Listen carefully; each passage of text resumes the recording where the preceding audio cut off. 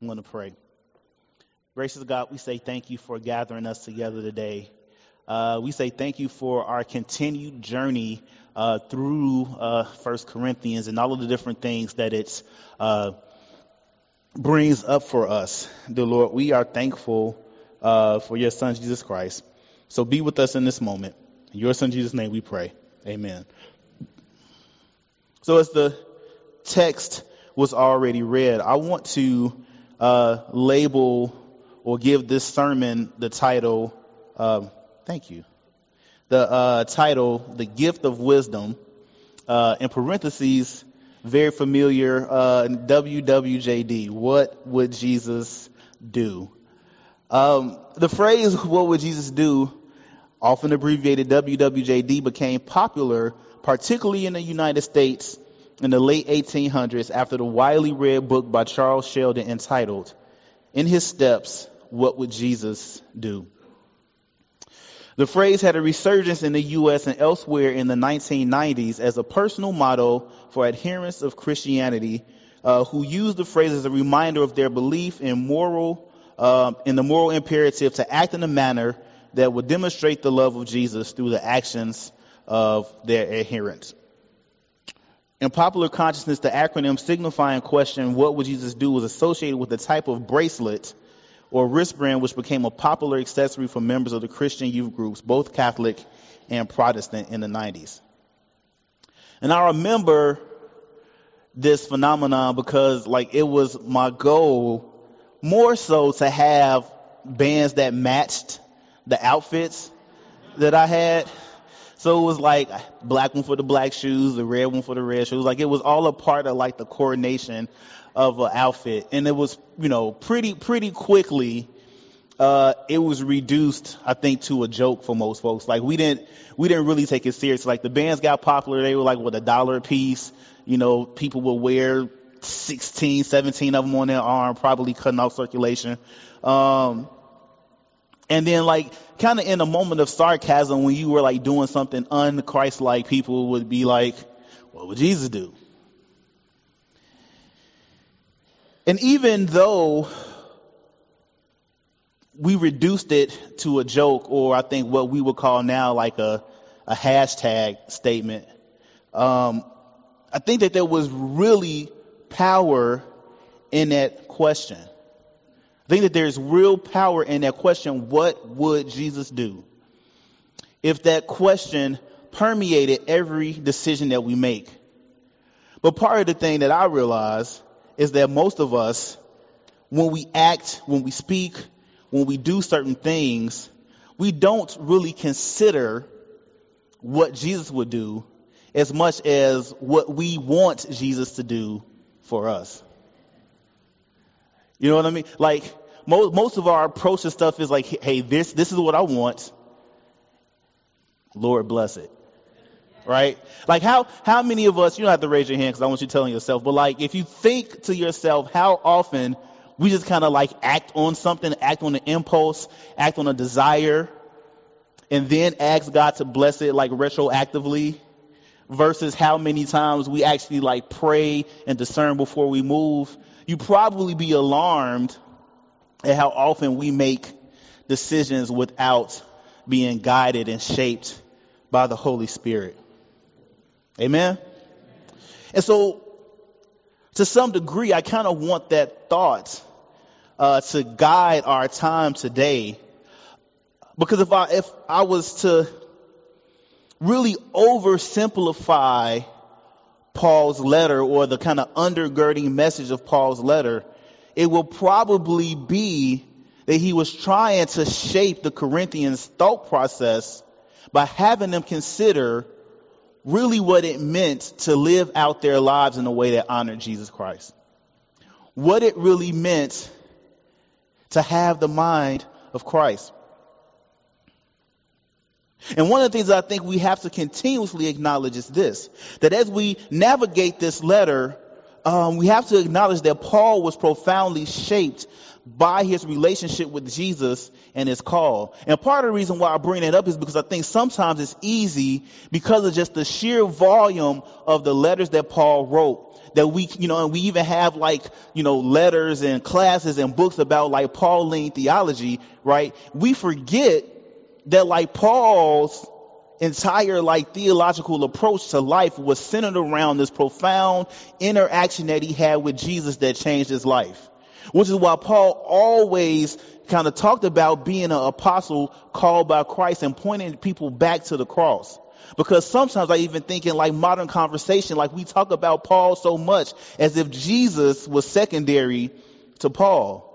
But if you really spend time in Paul's letters and in his language, he's constantly trying to point us back to understanding that the centerpiece and the framework of everything that we do is centered around what Jesus taught and how Jesus lived. And so what would Jesus do, again, was more than just this kind of simplistic acceptance of our call to morality, as much as it's this jolting thing that really asks us or forces us to think what would Jesus actually do in this moment? And if we actually answered that question with a knowledge that is given to us, and we'll get to that, through our relationship with the Holy Spirit, I think it would change a lot of the approach that we have to a lot of stuff in life. Even as a parent, as a spouse, if I really ask myself, what would Jesus do? How would Jesus respond right now in this moment when I'm angry, when I'm feeling attacked, when I'm feeling slighted, when I'm feeling underappreciated or whatever, things you feel in relationships, or even in jobs or whatever, how would Jesus respond? What would Jesus' response be? What does it really mean to love the other, to love my neighbor in this moment? And so I think that the unfortunate thing about the way that we make fads out of stuff in our society is sometimes we make fads out of stuff that is super profound. And the question is as simple as what would Jesus do has such a profound impact on the believer that I think that if we really all kind of guided ourselves by that, it will really change how we are perceived in the world. And so Paul, as we continue, starts his letter because he's trying to get the Corinthians to this point. He's trying to get them to a point where their actions and their thoughts are guided by and shaped by the Holy Spirit through the relationship that was given to them to Jesus Christ on the cross. And so the first thing that he does in chapter 1, and we kind of did this already, he starts off by talking about what's going right in the church. He greets them very Paul-like and my brothers, right? It's this reminder that even when things are not going well, even when we are not living up to the standards that is set by God, even at our worst moments, that we are not defined by those bad moments and those bad decisions. That makes sense? So he's kind of gearing them up because ultimately what he wants to see is some transformation and some change. And so he starts off by saying before he gets into the stuff that they're doing, he's kind of reminding them hey, here's where you are when you were started. There was a beauty here. Here's some good things that are happening. So let's hold on to those things. And for me, that's important because I think sometimes when we start working through challenges and stuff, tough stuff, we can get so lost in the challenges that we forget that there's been good things, there are currently good things, and there will be good things, and that the presence of mistakes and challenges does not erase the good things that are happening. And I think that it was important for Paul to do that because some of the stuff that he'll come to talk about later is really tough stuff. And I think it's important for us to do it in the life of our congregation too. As we tackle tough things, we have to be reminded that, hey, we have not been and won't be reduced to the times in our shared life together when we make mistakes or when challenges happen. And as he moves on from kind of giving them encouragement in what was going right, then he also wanted to galvanize them around the thought of the importance of the cross. And we've been talking about that for the past couple of weeks. So we talked about what it meant to be people who are shaped by the suffering of the cross and not only the glory of the resurrection. And so there's this thought, okay, so here's the good things. Here's one shift that I need you to make. Remember that our ministry is shaped by the cross, right? The suffering, the shame. But not only that, then he also acknowledged, but here's the thing. Our ministry, our life together is shaped by the cross, but to people who haven't accepted the cross, what we're being called to doesn't make sense. And so there's this realization that in addition to the suffering and the work and the pain that comes along with bearing our crosses every day, there's also the ridicule, right? The whole adding insult to injury piece.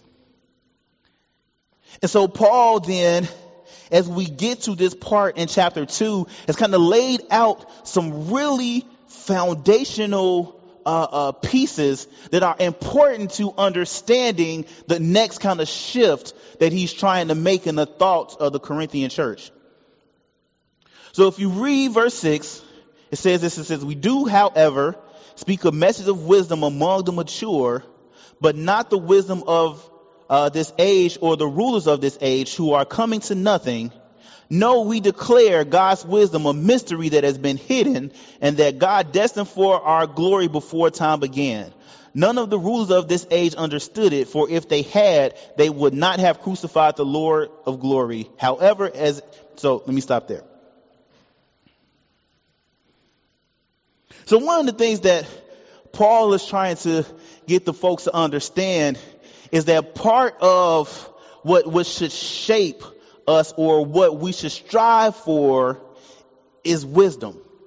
That we should strive for God-centered wisdom. And part of what he does is he is pointing out to the Corinthian church that the wisdom of this age, the rulers of this age will pass away. That there is a finite place for earthly knowledge as compared to the eternal wisdom of God. And what he is pushing for the Corinthian church to understand then is that our goal should be to connect and be led by God-centered wisdom. And here is why he had to do this. Because again, if you read the earlier chapters, he has seen the influence of the affluent, intelligent, philosophical leaders of the church. And they began to be enamored by the intelligence and the very well-spoken leaders at that point. And what Paul was trying to get them to understand was like, hey, that's cool and all, but the wisdom that needs to shape your life and your thought is the wisdom that only comes from God.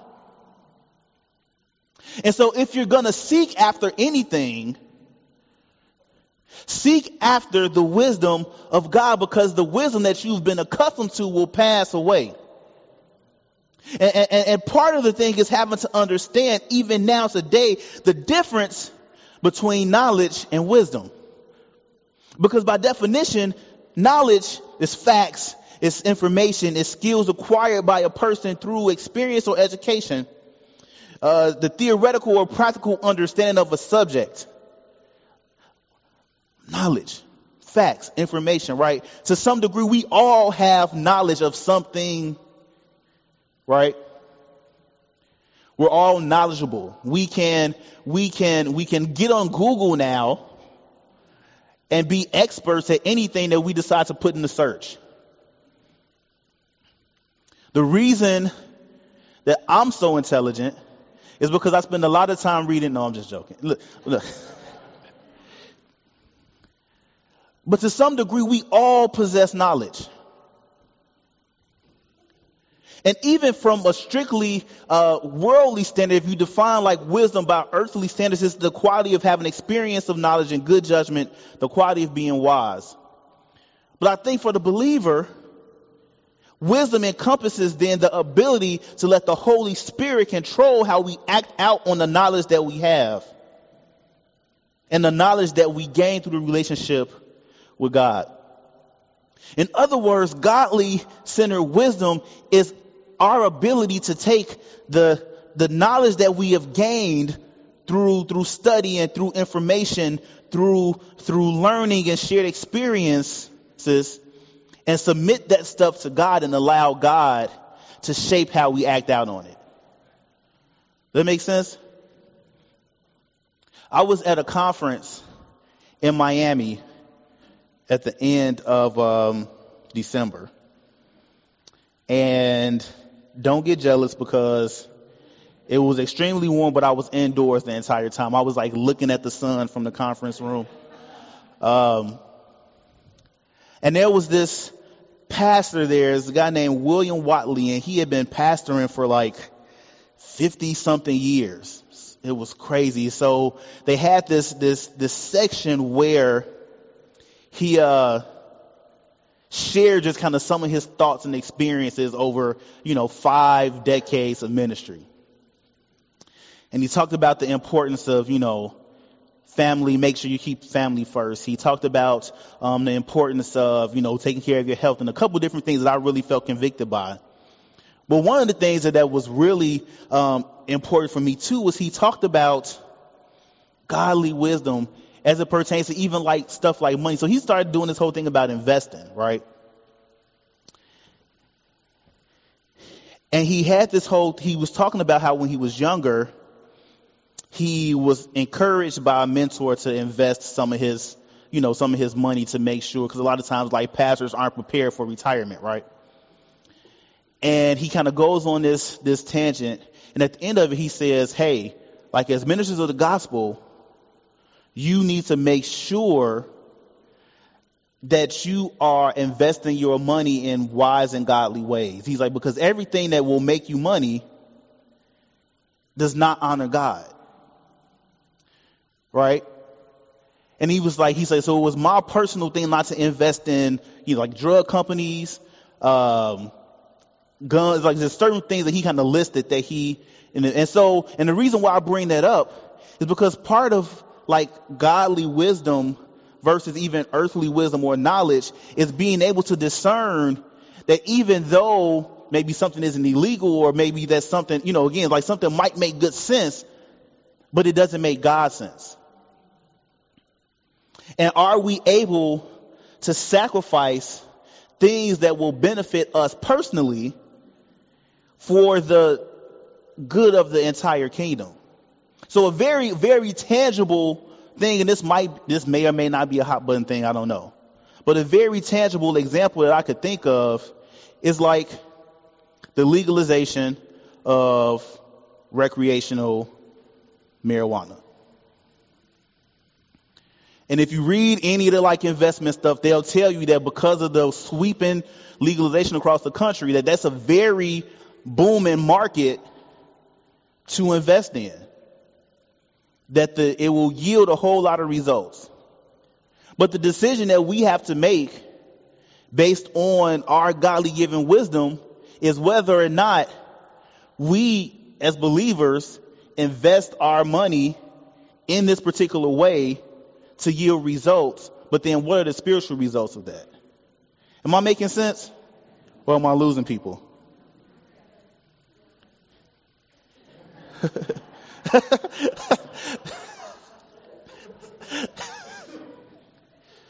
I really appreciate that you all talk back. So you see what I'm saying? And so part of it is kind of being able to discern, like again, like how how our decisions, again, like what would Jesus do? And so Paul then is very intentional about saying that in all things, as we seek anything, that seeking God-centered wisdom should be our goal. Because if God is really making our decisions for us, things look different. It was interesting that he said that none of the rulers of this age understood it, for if they had, they would not have crucified the Lord of glory. That the lack of understanding, the lack of godly understanding often leads to persecution. The lack of godly wisdom created this disconnect between Jesus and the very people that he came to save. Because remember, right, who pushed the persecution was the religious leaders of the time. And so oftentimes, one of the indications in our pursuit that we are really kind of following God's direction and God's will is how much pushback that we get. Because oftentimes if things are too easy, then we probably have to kind of do a check and say like, hey, are we making decisions for ease and comfort, or are we making decisions that are going to force growth and advance the kingdom? Because that's the most important thing. Amen. It's the movement of the kingdom. It's the advancement of the gospel message. It's lives being changed and touched. And so Paul is realizing that in order for the Corinthian church to really live into its call, it has to be a church that's made up of people who are striving to get God-centered wisdom. Because when you have a body of people whose desire is to have God-centered wisdom, then you have a body of people who are making God-centered wisdom decisions. Amen? So verse 9, it says, however, as it is written, what no eyes has seen, what no ear has heard, and what no human mind has conceived, the things God has prepared for those who love him. These are the things God has revealed to us by his Spirit. The Spirit searches all things, even the deep things of God. For who knows a person's thought except their own spirit within them? In the same way, no one knows the thoughts of God except the Spirit of God. What we have received is not the spirit of the world, but the Spirit who is from God, so that we may understand what God has freely given us. This is what we speak, not in words taught us by human wisdom, but in words taught by the Spirit, explaining spiritual realities with spiritual taught words.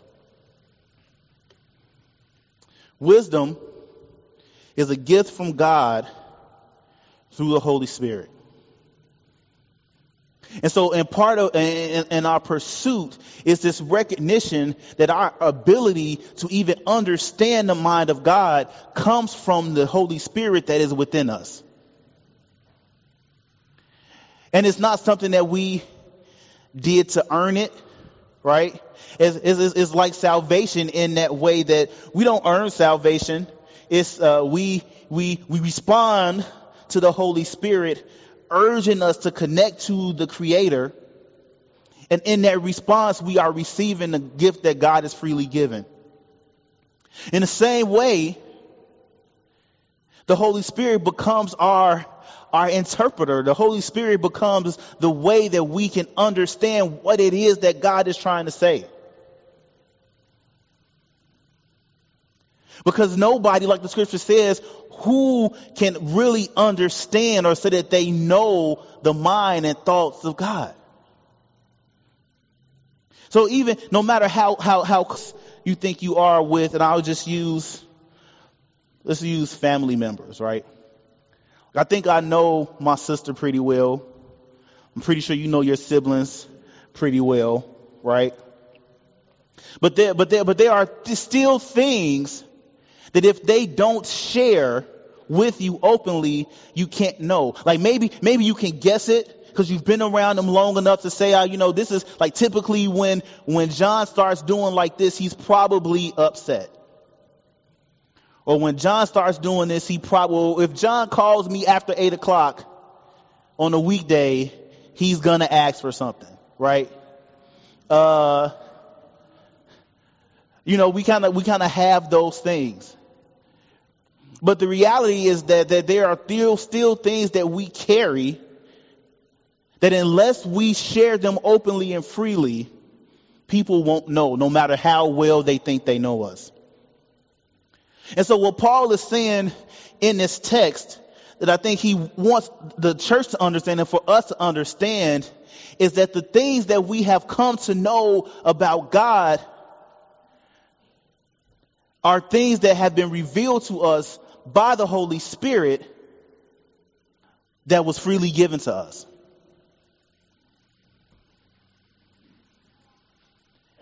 And so as we pursue godly wisdom, that pursuit then is enhanced or connected to our relationship to the Holy Spirit. In other words, our sensitivity to the Holy Spirit will affect our ability to discern God's wisdom. Read this next verse.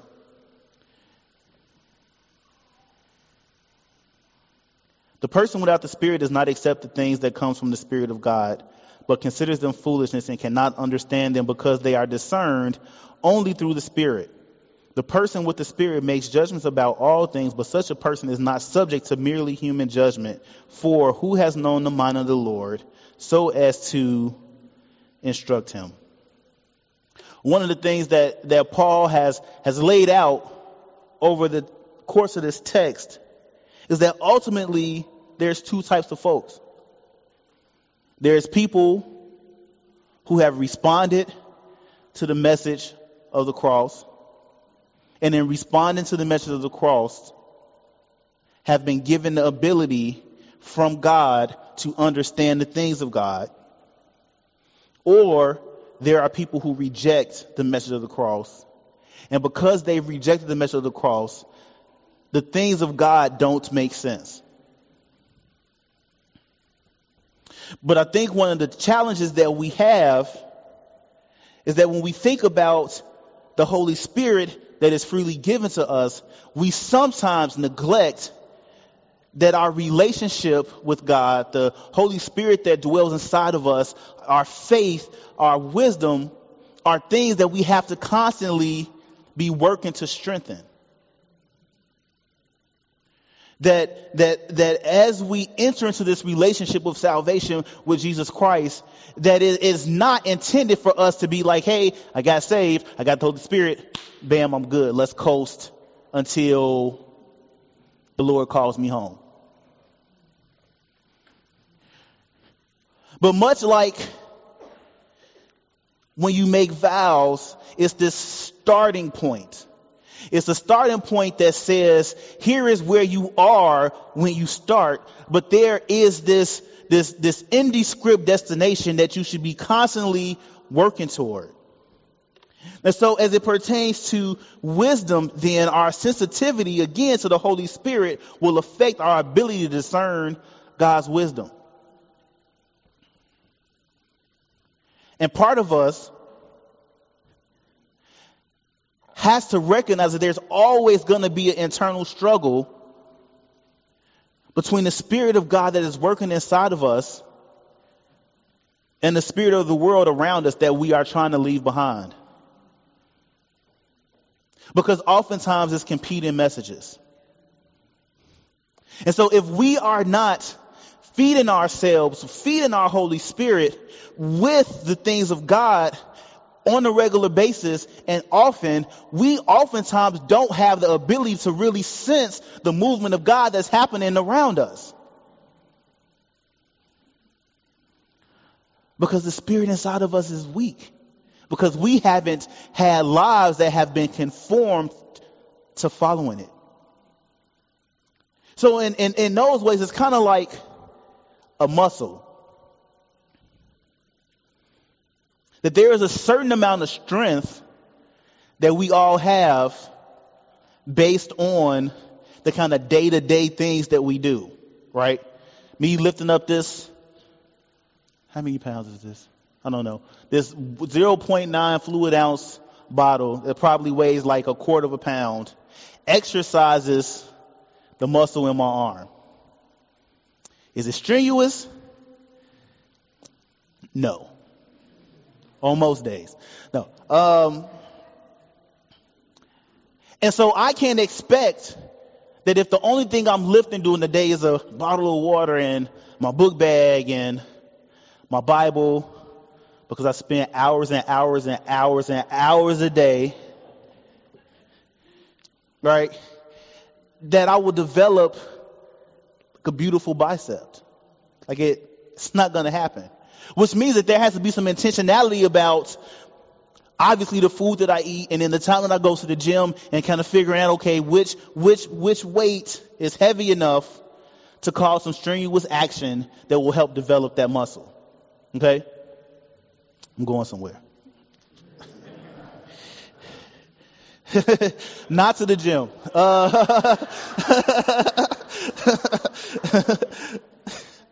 I need to get my money back.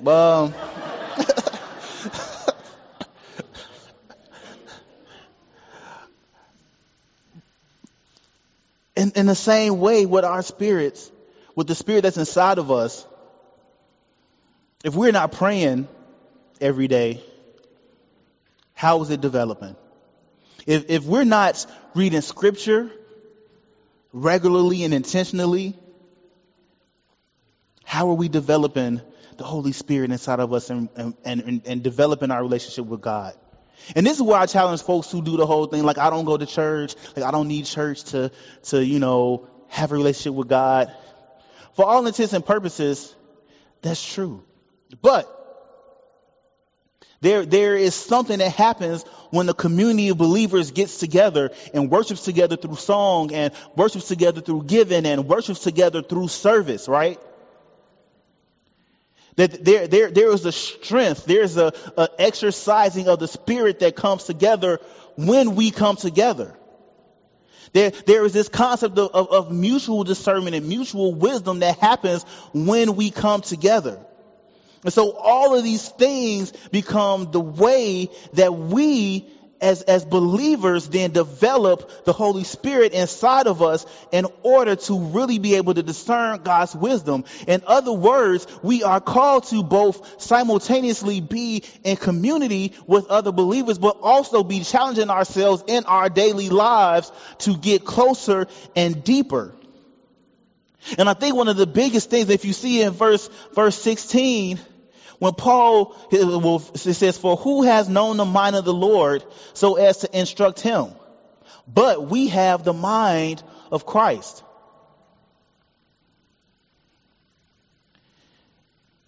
I think one of the biggest, kind of like obvious kind of written out examples of the mind of Christ, right, is the scriptures.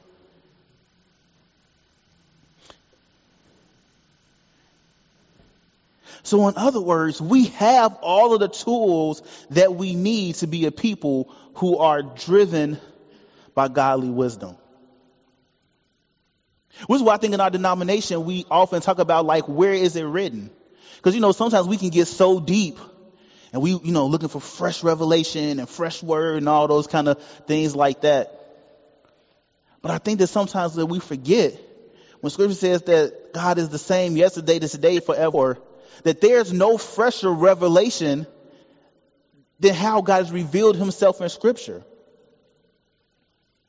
And that kind of mutual understanding that we gain when we spend time in the Word together.